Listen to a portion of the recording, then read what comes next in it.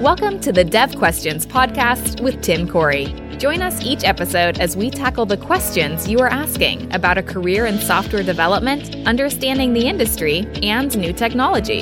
If you're just starting out or you want to grow stronger as a developer, this is the place to get your questions answered. Now, here's your host, expert developer and online educator, Tim Corey. Should a C# web developer know Angular or React or Vue? This is a question that was asked recently by Steven, and I thought it'd be a great one to dive into. There's a lot of confusion around when do you learn these JavaScript frameworks as a C# developer. So my first answer here is no, not at first. You shouldn't learn these yet because there's an order to doing this. And the reason why I say that is because that the problem is that people think that a basic knowledge is worth something, and it's really not. Having seen a framework isn't enough. Having seen C# isn't enough. Having built a small hello world isn't enough. You really can't even say that you're a C# developer if you haven't gone into some depth into it, at least not for a business perspective. Yes, you have written C# when you've done a hello world, but that's not going to help you in business. So there is an order here. So let's talk about what the order should be if you want to know C#, or maybe you do know C# some, and you want to know when do I learn these web frameworks. So the first step is to learn C#.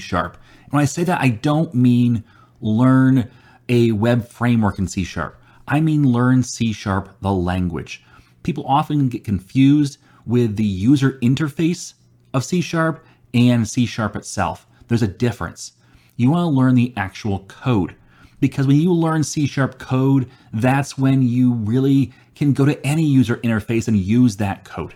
So start in console applications, just writing C# code. Learn C# code, learn object-oriented programming, learn about interfaces and inheritance and all the rest of that good stuff that goes on in there, and then learn data access and the different user interfaces and so on. But really learn C# well. And I don't just mean at a high level, I mean write applications in it. Build actual things with it. Don't just go through a few tutorials and say, okay, got it, now I'm gonna move on. Because otherwise you just have that top level knowledge, that high level knowledge that really doesn't help you when it comes to doing the job. You need to be able to build something in C# that is of consequence before you can say, okay, now I can move on. Once you're there, then move on to learning HTML and CSS. Learn those two really well. And again, no, it's not just saying, okay, I know a div tag, I know what an H1 is, therefore I'm good on HTML. Nope. I want you to go deeper than that. Learn about how layouts work, how the structure of HTML should be set up. Learn about the new tags and the reason for the new tags. Learn about how to build an actual website and then do that. Actually build a website. Actually use some more advanced CSS topics like grids and flex and all those other things that are newer that you really need to understand how they work in order to build a really performant, functioning website that looks good. Okay, so learn HTML and CSS next. After that, learn vanilla JavaScript. Now, you may not be familiar with the term vanilla in vanilla JavaScript, but basically what it means is learn JavaScript without the frameworks. Not jQuery, not Angular, not React, not Vue, not some other library. Learn just JavaScript itself. Again, this is like learning C# before you learn the project types for the web. Because by learning just JavaScript itself, you will have the skills necessary to move into Angular, React, or Vue, and even move between them because you understand JavaScript itself. So learn JavaScript well, again, and build something real with it. At that point, as a C# developer, move back and spend more time with ASP.NET Core. Okay, all 5 project types. And yes, there are 5. There's API, MVC, Razor Pages, Blazor Server, and Blazor WebAssembly. Use all 5 because as a C# developer, the only thing you have to really do is know the quirks about the actual UI you're working with. And since all 5 project types use the same underlying core, there's a very few differences between them when it comes to your structure. The rest is just you learning how the differences apply in your application. So it's really not that hard to go from one to the other. So learn them well, and again, build something with them, master them. After you've done all of that, and you may be thinking, man, that's a lot of time and a lot of effort. It absolutely is. That's part of the learning process, is putting in the time. People want to shortcut this, but it's kind of like shortcutting weight loss or gaining muscle. It's not something you can really do. There's not a quick fix here. And just saying, oh, well, I'll do it in a quick way. You're not going to do it that way. It's not going to be actually helpful to your career to bounce around. So yes, dive into these. Build real things with them before you move on. Otherwise, you just won't have the skills necessary to do the actual job. And at that point, after you've mastered all of these things, then I would consider, I don't say you have to, I would consider if adding Angular, React, or Vue, one of those will improve your well-roundedness as a web developer. You don't have to, but it might improve your odds of getting a job. It might improve what you can bring to your job. So think about that.